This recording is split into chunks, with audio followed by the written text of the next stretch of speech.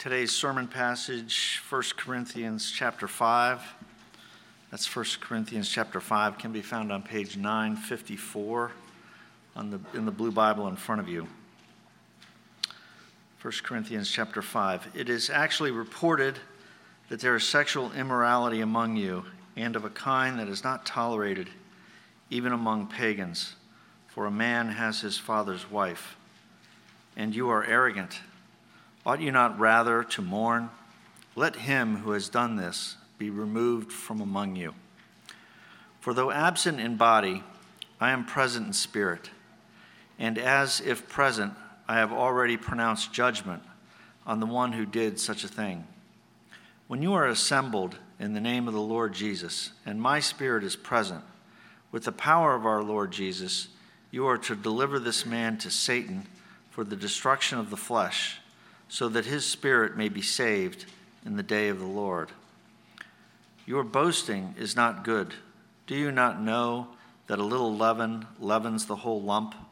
Cleanse out the old leaven, that you may be a new lump, as you really are unleavened. For Christ, our Passover lamb, has been sacrificed. Let us therefore celebrate the festival, not with the old leaven, the leaven of malice and evil, but with the unleavened bread of sincerity and truth. I wrote to you in my letter not to associate with sexually immoral people, not at all meaning the sexually immoral of this world, or the greedy and the swindlers or idolaters, since you would need to go out of the world. But now I am writing to you not to associate with anyone who bears the name of brother, if he is guilty of sexual immorality or greed, or is an idolater, a reviler, drunkard, or swindler, not even to eat with such a one. For what have I to do with judging outsiders? Is it not those inside the church whom you are to judge? God judges those outside. Purge the evil person from among you. It's well established that Americans tend to be individualistic in their outlook. So social scientists have identified a number of factors that seem to correlate to a society's level of individualism. So one that's perhaps obvious is population density. Right, that makes sense. If you're living on the American frontier in the 1800s, you're going to spend most of your time alone or simply just with your family. Over time, it becomes much easier to see yourself less in connection to a larger community and more in terms of your own personal needs and desires and preferences. If you live in the Mong Kok district of Hong Kong, however, where there are 340,000 people per square mile, which gives me hives just thinking about it, you are probably never unaware of the presence of other people. Inevitably, you're going to have to live in a way that accommodates others, a way that makes sense of all the other people around you. A second factor is climate. Studies indicate that people in colder climates tend to touch less and leave more personal space when engaging with others. People in warmer climates tend to stand closer and touch more. And those behaviors have been found to have a profound psychological effect on people. When we stand closer and engage in physical touch, whether that's hugging or holding hands or a kiss on the cheek or an arm around the shoulder, it actually changes our perception of our relationship to others. Right? We see ourselves more as part of a whole. So I might have just made the sort of post-service mingling time in the fellowship hall a little bit weird, but, be aware of how much space you have, right? As Americans living for the most part in a cool climate with lots of space, we don't touch a lot. And we're set up by our environment, perhaps, to be individualistic. Now, of course, the relationship of the individual to society as a whole has been a front-burner issue in this nation over the past 18 months. Right, the spread of COVID-19 forced us to wrestle in unusual ways with the impact of our actions on other people. So if I don't feel like I'm sick, if I don't think I've been exposed to the virus, do I really have to wear a mask? Do I really have to cancel my holiday plans? If I'm being encouraged to be vaccinated for the good of society, but I don't personally feel like I need it or want it or should get it, how do I decide what to prioritize, my own personal perspective or the larger society's. Well, the Bible doesn't speak directly to those issues, but it does confront all cultures, both the individualistic and those that are more collectivist. It confronts societies that prioritize the collective whole, whether that's the nation, the community, or even the family. It confronts those societies with the demands of discipleship. The Bible is clear that you must have a personal, individual relationship with God through Christ. It's not something that your family can establish on your behalf. It's not something that can be done at the level of a society. In addition, Jesus tells his people they must be prepared to stand against their families. They have to be prepared to stand against their entire society in order to be his disciple. Following Jesus might mean you're stepping outside of what's considered acceptable to those around you. And so as followers of Christ, we have to be prepared to stand against the whole. But the Bible also certainly confronts us in our individualism, because we don't merely experience God's salvation in Christ and then remain as isolated individuals. Instead, the moment that we become followers of Christ, we are brought into a relationship with other believers. We become part of the church, the people of God throughout all time, in all places. Everyone who's ever been saved by faith in God's salvation, as it's ultimately revealed in the life, death, and resurrection of Jesus. And if you read the New Testament, you'll see that the expectation is that when we come to Christ, we will become part of not just the sort of universal church throughout time and space, but we will become part of a local church, a group of committed disciples who are assembled together regularly in one place and one time, a church like this one. And it's to one such local church, the church at Corinth, that the Apostle Paul wrote a letter in the early 50s AD.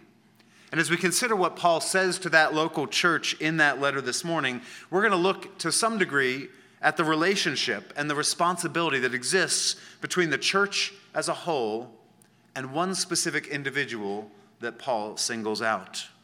And so as we work through this chapter, let's look at two things in particular. First, let's look at what Paul says about what a church is to be. So what the church is to be. And then second, in light of that, what the church is to do. So what Paul says the church is to be and what Paul says the church is to do. Let's start there with what the church is to be. So we know from chapter 1 that Paul had received a report about problems in the church at Corinth. In the first 4 chapters that we've already considered, he's been dealing with particularly the issue of factions in the church. There was a disunity that had grown up in the church that was rooted in their failure to appreciate the message of the cross, the gospel of a crucified Messiah. They had drifted away from Paul's message and its apparent weakness and apparent folly, and they'd begun to crave a message that seemed more obviously wise and sophisticated and eloquent. And so as a result, as they'd wandered away from the message of the cross, they found themselves bickering and arguing because they had no source for unity anymore. Now in chapter 5, Paul moves on, and he begins to address some other problems that have come to his attention. We're going to see as we go through chapters 6 and 7 and on, Paul's going to begin to address different issues that the Corinthians had communicated to him or that other people had communicated to him about the Corinthians.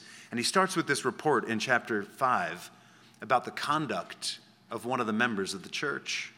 He says there in verse 1 that he's been told that there is sexual immorality among them. That word translated as sexual immorality is the Greek word porneia. It's used all throughout the Bible to describe any kind of sexual conduct outside of marriage. So it's applied to all sorts of different things like premarital sex or adultery or incest. But Paul goes on to specify exactly what it is that he's talking about there in verse 1. It seems that a man in the congregation was having an inappropriate relationship with his father's wife. That's an odd way to describe what was going on. It probably indicates that this man wasn't in a relationship with his own mother, but rather his stepmother. But the grammar there, when Paul says that he has his father's wife, it makes it clear this is an ongoing situation. Right? This isn't something in the past, but this is a going concern. This is a continuing practice.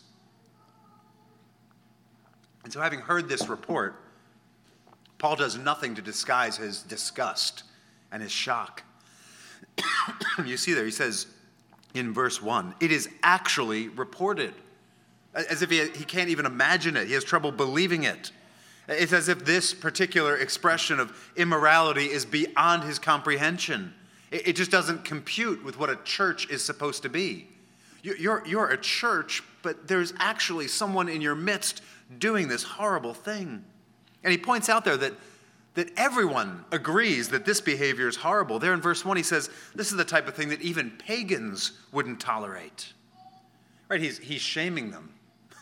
They're in Corinth. Right? If you remember from the first sermon in this series, Corinth was something like if you took New York City, Las Vegas, and Amsterdam and sort of took their moral reputations and put them together, you had something like the city of Corinth in the first century.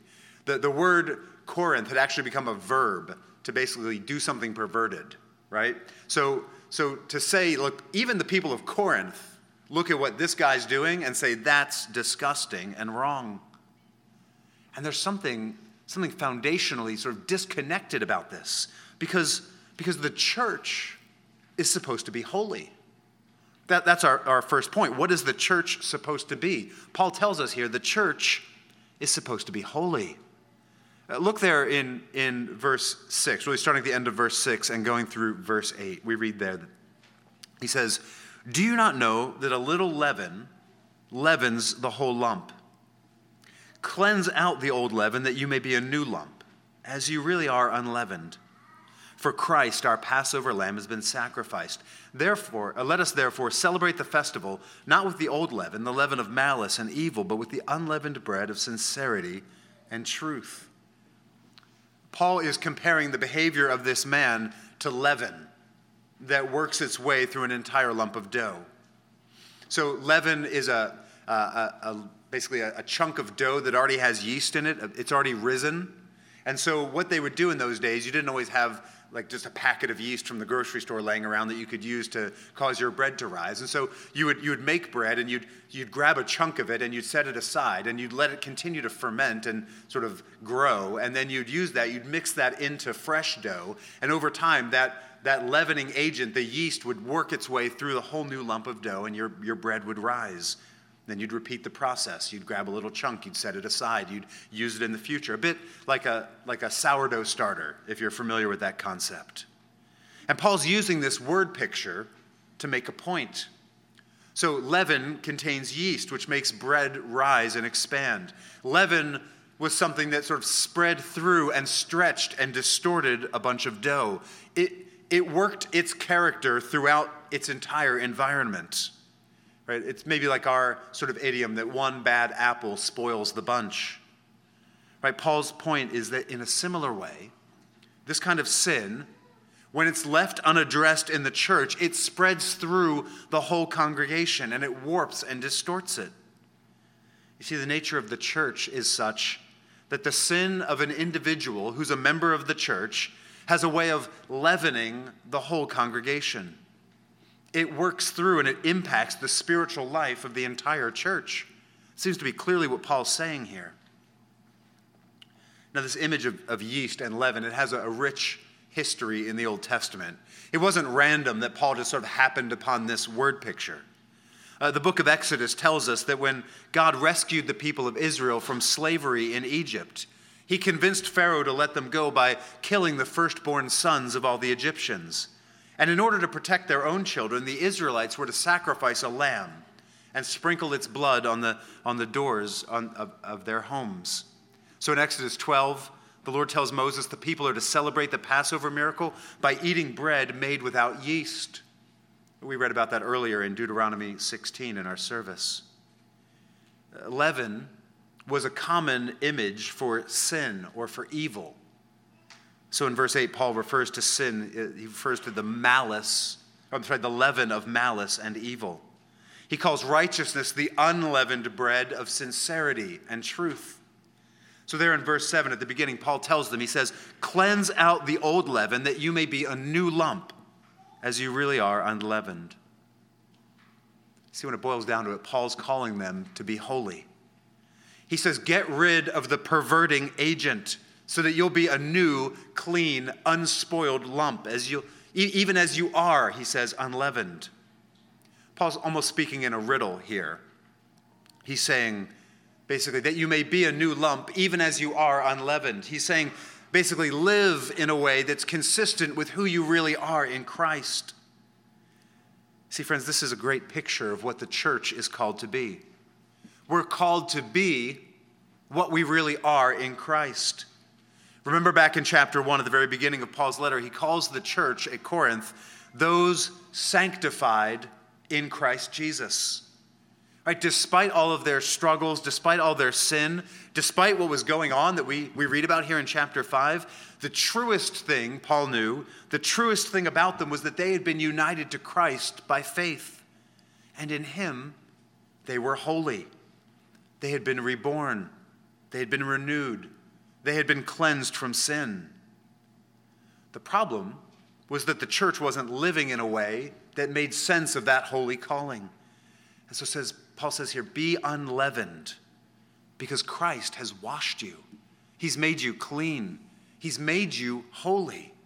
Get rid of that sin that's distorting you and stretching you out of shape. Brothers and sisters, notice that Paul here is making a connection between the way individual members of the church live their lives and the spiritual health of the church as a whole. I wonder if you've ever considered the connection between your personal conduct and the health of the church. Have you ever stopped to think that the way you live your life will have a very real impact on your brothers and sisters? A bit later in 1 Corinthians, Paul's going to tell the church that together they are the body of Christ. Individually, they are members of this body. And I think that image of a body is really helpful in understanding what Paul is saying here. It really helps us to understand Paul's thinking. Think about it. If you have an infection in your foot, left unaddressed, it will spread throughout your whole body. It will threaten the health of the whole. The church, like the human body, is an interconnected system. The church is a living organism where the health of one part impacts the health of the others. And so your sin, brothers and sisters, is never a private matter. It's something that impacts the entire congregation because we have a corporate identity. We are a body. We are interconnected.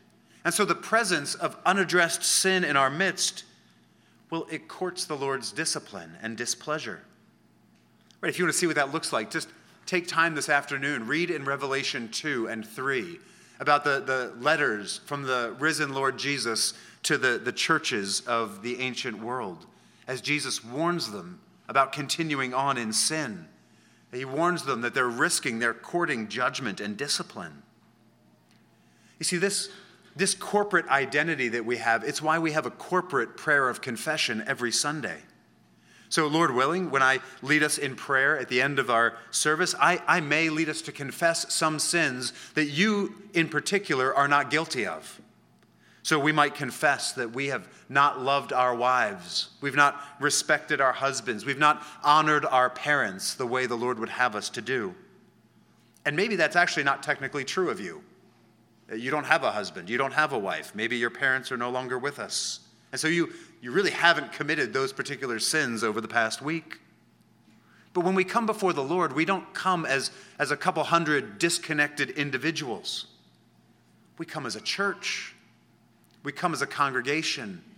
We come as a body. We confess our sin to the Lord together. And we have this corporate identity. And so the sin of one member impacts the health of the whole.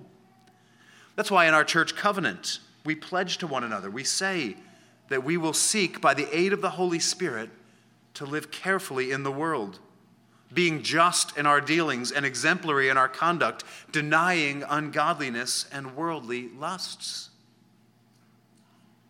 Think about it. When you give yourself over to what we might call private sins, it impacts our public witness. Right? When you're coddling sin in your life, be honest, you won't engage in public worship in the same way. Right? When you're embracing sin in your life and allowing it to go unchecked and unaddressed, you won't sing as joyfully on Sunday morning. You won't pray as attentively. You won't listen to the sermon as carefully. In fact, what we often see is that when people have embraced sin in their lives, they just stop coming on Sunday mornings altogether. Because who wants to be reminded over and over again of their sin? See, when you're embracing sin in your life, it's very likely that you won't serve as faithfully, that you won't take time in your private sort of personal devotions to pray for your brothers and sisters as you ought. You won't give as joyfully to the needs of the body. You won't employ your God-given gifts for the benefit of the church. The church should be holy, and its individual members should be holy. And friends, that's why it's really important that the church be a place where we can be honest about our struggles with sin. The expectation, as we'll see, is not that we be perfect. Right? That's never going to happen in this life. No, the expectation is that we pursue holiness together, that we bring our sin out into the light together, that we confess it, that we get help from our brothers and sisters so that it doesn't spread, so that it doesn't harm us and harm the body.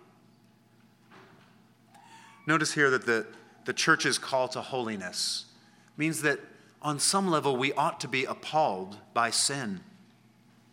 Look there at the beginning of verse 2. Paul says, "You are arrogant. Ought you not rather to mourn?" See, this man's sin should have been a cause for corporate mourning and weeping.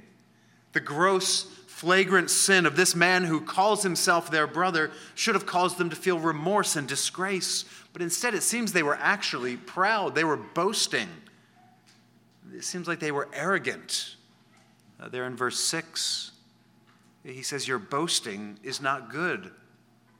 Boasting about this. It seems like they were somehow proud, like their freedom in Christ gave them the license to live any way they wanted to live. And so they could even embrace and accept this terrible sin. But Paul says you should be weeping. This sin should cause you to mourn. And at this point, maybe we should ask why. Why should the church mourn over sin? Why even should the church be holy? Why does it matter? Well, there are a number of reasons, some of which we'll consider a bit later on. But right now, at the end of verse 7, Paul gives us an explanation. He tells us why we ought to cleanse out the leaven of sin. He says there at the end of verse 7, "For Christ, our Passover lamb, has been sacrificed." He says, "Cleanse out the old leaven that you may be a new lump. For Christ, our Passover lamb, has been sacrificed." That is to say, we are to be holy. We are to be pure because Christ has sacrificed himself for us so that we could be free from sin's power over us. Right? The blood of Jesus, the Lamb of God who takes away the sin of the world, that great and true Passover lamb, that blood shed for us on the cross saves his people. Just the way the lamb's blood saved the Israelites back in the book of Exodus. And just as the ancient Israelites celebrated their deliverance with the Feast of Unleavened Bread that we read about earlier in our service, so Paul says Christians celebrate their salvation by living unleavened lives. Because Christ, the Passover lamb, has been sacrificed, his people are to keep the feast. That is to say, they're to get rid of the leaven in their lives. Christ's death places a radical call on his followers to live a new life, to have a new style of behavior, not simply for a festival observed for a week once a year like the Israelites, but a new lifestyle that's to be observed at all times. There's simply no place for the leaven of malice and evil and sexual immorality in the people of the Lamb. The lifestyle of the church should be rooted in the identity of its slain Messiah. He is holy, and he died so that we might be holy. And so we should be holy, and we should mourn over our failures to be what we should be. Okay, so in light of that, in light of what the church is to be, holy, what does Paul say the church is to do? So this is our second point for this morning. Well, Paul tells us what the church is not to do. If you look there in verses 9 to 10, Paul says the church shouldn't pursue holiness by withdrawing from the world. He says there, I wrote to you in my letter not to associate with sexually immoral people. Not at all meaning the sexually immoral of this world or the greedy and swindlers or idolaters, since then you would need to go out of the world. Paul had previously written them a letter, and he had given them some instructions. And it seems that at least one of those instructions was that they shouldn't associate with people who practiced porneia, sexual immorality. And the Corinthians must have misunderstood. They must have thought that Paul meant this very broadly, that they shouldn't associate with anyone who did these things. But Paul clarifies his statement there in verse 11. He says, no, I'm writing now, telling you not to associate with anyone who bears the name of brother who does all of these things. Verse 11, if he's guilty of sexual immorality or greed, or he's an idolater, reviler, drunkard, or swindler.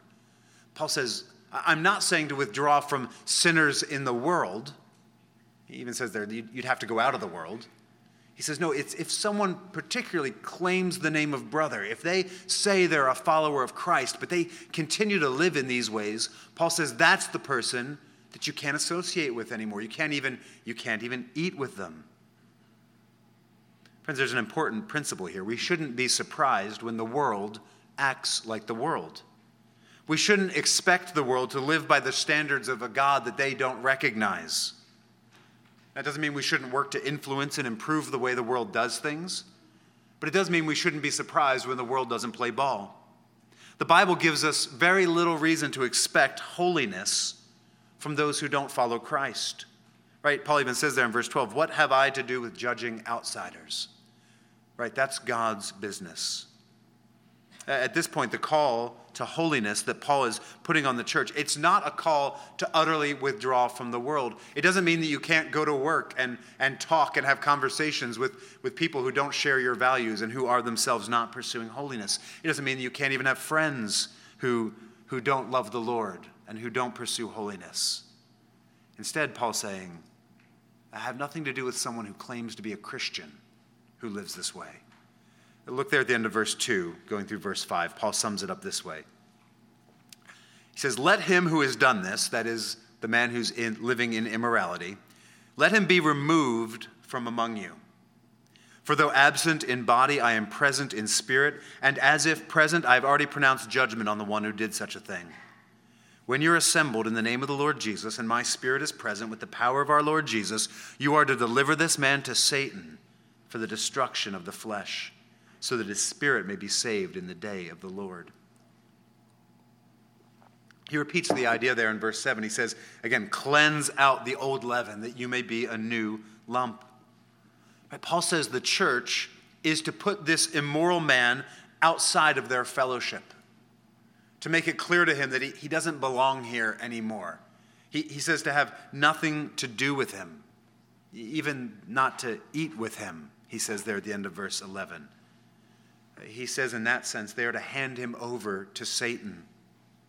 Right? That sounds dramatic, but I think we can understand what Paul's saying. If the church is the fellowship of people who have been rescued by the blood of the Lamb, slain for them, if the church is those who have been rescued from the domain of the devil, to be put outside the communion of the church is to be put outside that realm of spiritual safety. It's to be sort of handed over to the dominion of Satan. In order to be holy, Paul is calling the church to practice what we call church discipline. When there is sin in our congregation, we should look to practice church discipline. Now, stick with me if you will. I think this is an important but oftentimes misunderstood and neglected practice. So if you're drifting, this is the home stretch. Focus with me. Let me point out just a few things that I think will help us understand what Paul's saying here. Church discipline, right? What Paul's calling the church to do here, sort of putting an immoral person outside of their fellowship, it should be done very cautiously and very slowly. There are two, I think, opposite errors that we have to avoid. The first error is to simply ignore the practice of church discipline altogether. I think this is sadly what most churches in America probably tend towards, which is just simply we're going to let people do what they want to do. We're not going to get too involved in everyone's life, and who are we to judge? And so we're just going to tolerate sin in our midst. The other error, I think, is that in an effort to put these principles in place, churches sort of turn into a police state where people are just getting thrown out left and right, and everyone's sort of sin-sniffing and poking around, looking for things that are going on in each other's lives. Instead, I think what we have here in chapter 5 is a principle that takes a lot of wisdom to apply well. Excommunication, putting someone outside the fellowship of the church, it's reserved for someone who refuses to repent of a serious and observable sin like the one that's described in 1 Corinthians 5. Paul gives us examples there in verse 11, right? Things like sexual immorality, greed, that presumably like issues in some kind of behavior, an idolater, a reviler, a drunkard, a swindler, right? Again, it's not just that somebody is guilty of a particular sin at a particular time, but Paul's talking about these people as if these sins characterize who they are, right? They're ongoing, unrepentant acts, right? Paul lists things there that are grievous and that can normally be established. So it's not that these sins are sort of a matter of opinion or perspective, but as people are clearly engaged in things that we know are wrong and that they won't turn from them. Second, I think it's important to emphasize we don't practice church discipline because only perfectly holy people are allowed to be members of the church, right?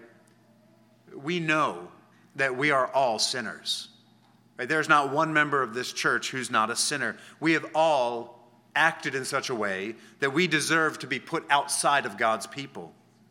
But we know that Jesus died for us, that he was cut off so that we could be included in God's people. We're able to be part of the church because Christ died for us.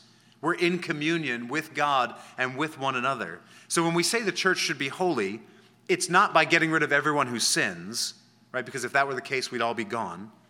Instead, excommunication, like Paul's talking about here in 1 Corinthians 5, is for people who profess to be brothers, profess to be Christians, but who by their conduct make it seem like they're probably not.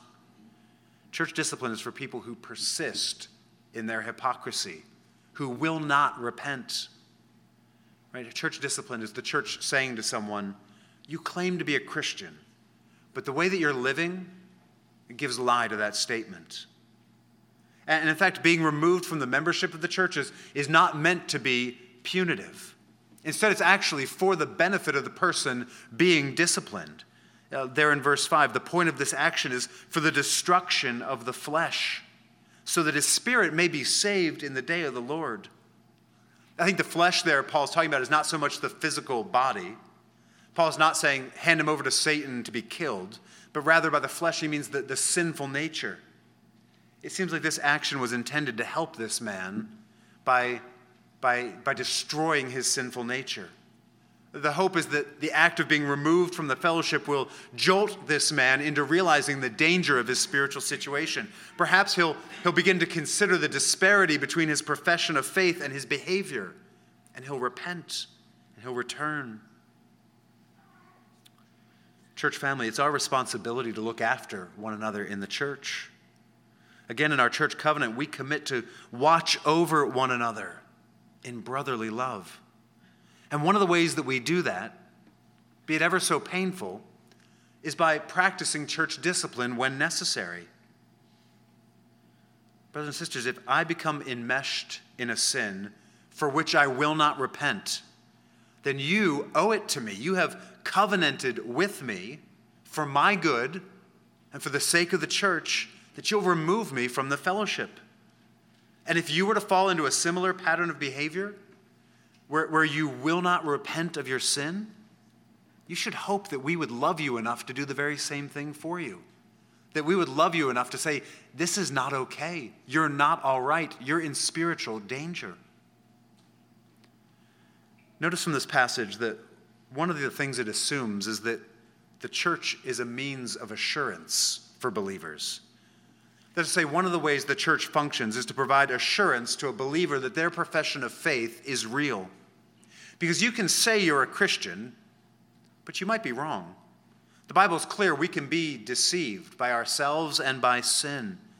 And so the church is meant to serve as something of an external confirmation. The church comes alongside you, and when you're brought into membership, says, yes, you claim to be a Christian, and it seems like you actually are one. Or in the case of this man, the church was to come alongside him and say, we actually don't have a reason to think you're a Christian. You say you are, but Christians don't live like this.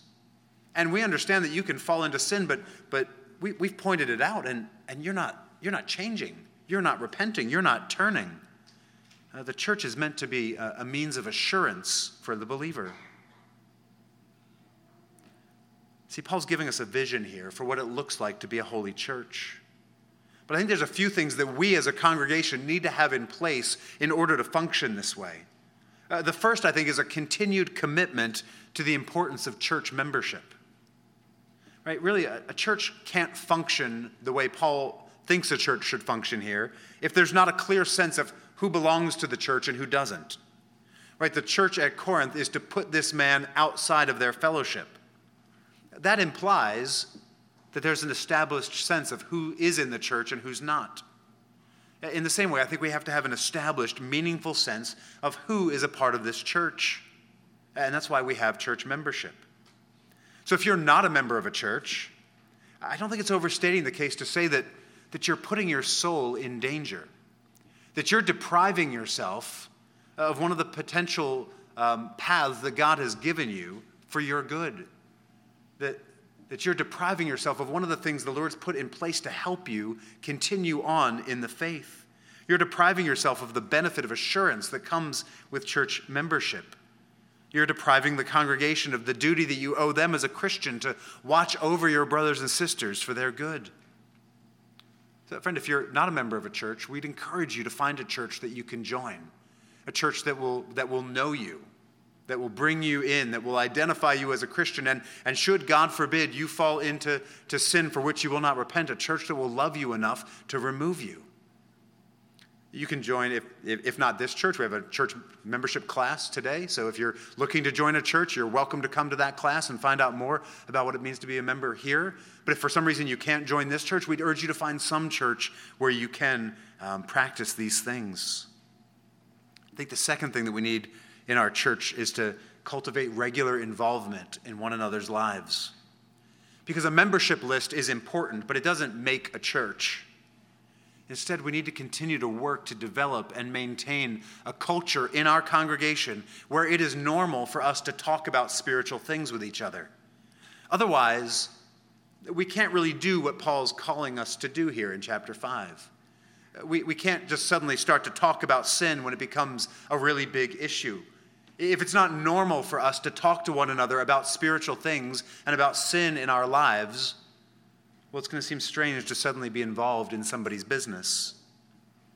Right? This cuts across the grain of the way we work as Americans, as we tend to be isolated and individualistic.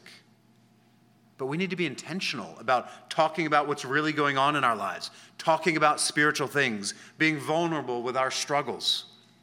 There are a number of formats, a number of sort of places in the life of the church where you can do that. It can happen in small groups. It can happen in women's Bible studies. It can happen in personal or even group counseling. It can happen in the men's accountability group. It can happen just in one-to-one friendships and relationships. But whatever the context, it has to happen for your good and for the health of the church.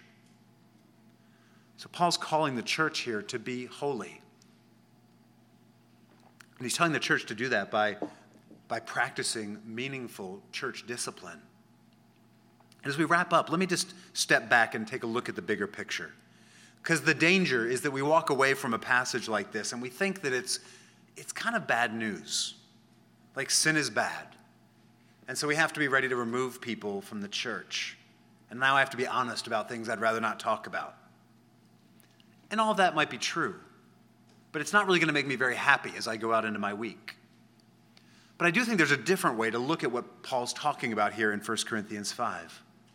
I think what Paul is reminding the Corinthians and what he's reminding us is that there's always two feasts being spread before every human being. You're always being invited to two competing dinner parties. One is the feast of sin. That table is loaded with things that taste delicious at first. Things like lust and greed and anger and bitterness and resentment and pride and selfishness. But upon closer examination, all is not as it seems at this table. It looks like this feast, the feast of sin, is the height of luxury and abundance. But as you eat the food, it actually makes you kind of sick. In fact, it's poisonous. Everything on the table tastes sweet on your tongue. But if you pay attention, it's actually quite bitter in your stomach. And perhaps worst of all, the feast of sin, it never lets you leave the table. The food there only creates more and more hunger. And so you just keep eating more and more. And your problem just keeps getting worse and worse. And friend, it's a terrible thing to find yourself feasting at this banquet. But there's another table. And there's another feast. One set for us by God himself. This is the feast of Christ. Instead of deceitful and the enslaving table of sin, the food here, Paul says, is the bread of sincerity and truth. Instead of the poison that's consumed at sin's table, we are invited to come and feast on Christ by faith, celebrating all that he is for us, all that he's accomplished for us by his death and resurrection. Right, when we come and we eat at this table through faith in Christ, we find that our souls are growing and they're strengthened and they're revived. Friends, it is a marvelous gift to be called by God to leave this table and come to feast on what is good, to come and eat rich food provided for you at the expense of another. Right? No one in their right mind would ever want to go back to the table of sin after tasting all that God has for you in Christ. But sin is deceitful, and sometimes we're not in our right minds. And so what this passage calls us to do as a church is to help one another.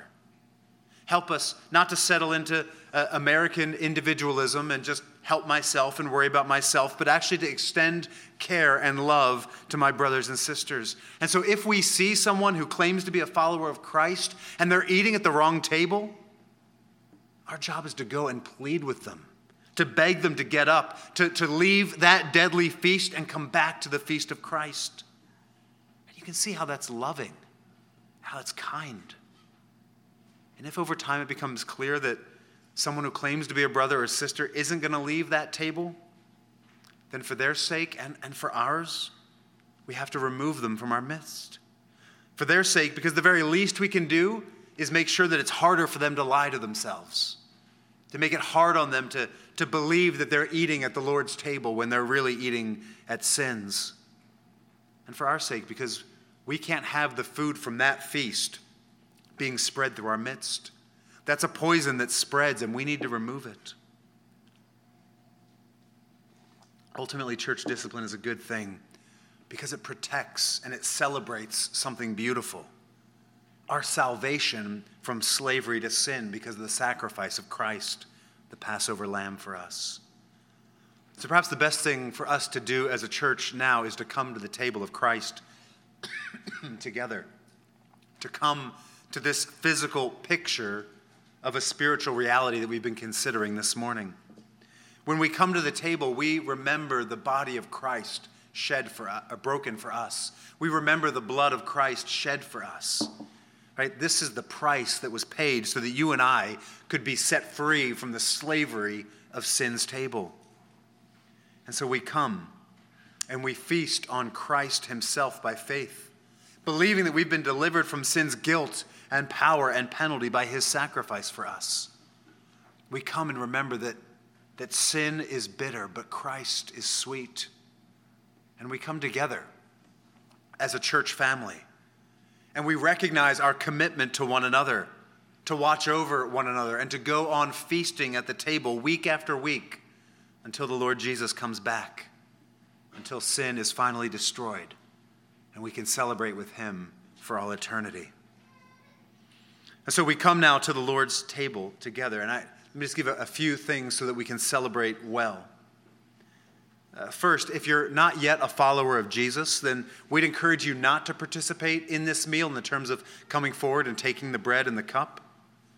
Ultimately, it's a celebration of something that's not yet true of you. The good news is that the invitation is open, and you can and you should leave sin's table and come to Jesus by faith. We would love to talk to you more about that. We'd love to have you join us at the table someday.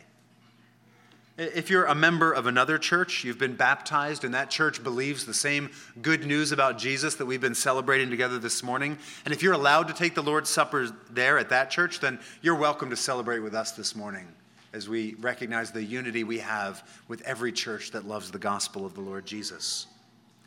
And finally, if you're a member of this church, but if you see something of your own story in this man in 1 Corinthians 5, if there is rank hypocrisy in your life, if you've not just struggled with sin in this past week, this is a meal for sinners. This is a meal for people who have sinned in the last week. But if you haven't just sinned, but if you're being honest, you've settled in at sin's table, and you have no intention of leaving, well, then don't go through the motions here. Don't pretend something that's not actually true. Instead, I encourage you to talk to one of the elders. Let us help you. Let us pray for you. Let us help you figure out how to get away from sin's control. If you have questions about whether or not you should participate, I'd encourage you just to look at the page in your bulletin that gives you some more information. But as I mentioned earlier, we're going to begin, as we always do, by confessing our sin together. We'll have a moment of private, silent confession where you can confess your sin, and then I'll lead us in confessing our sins together. Let's pray.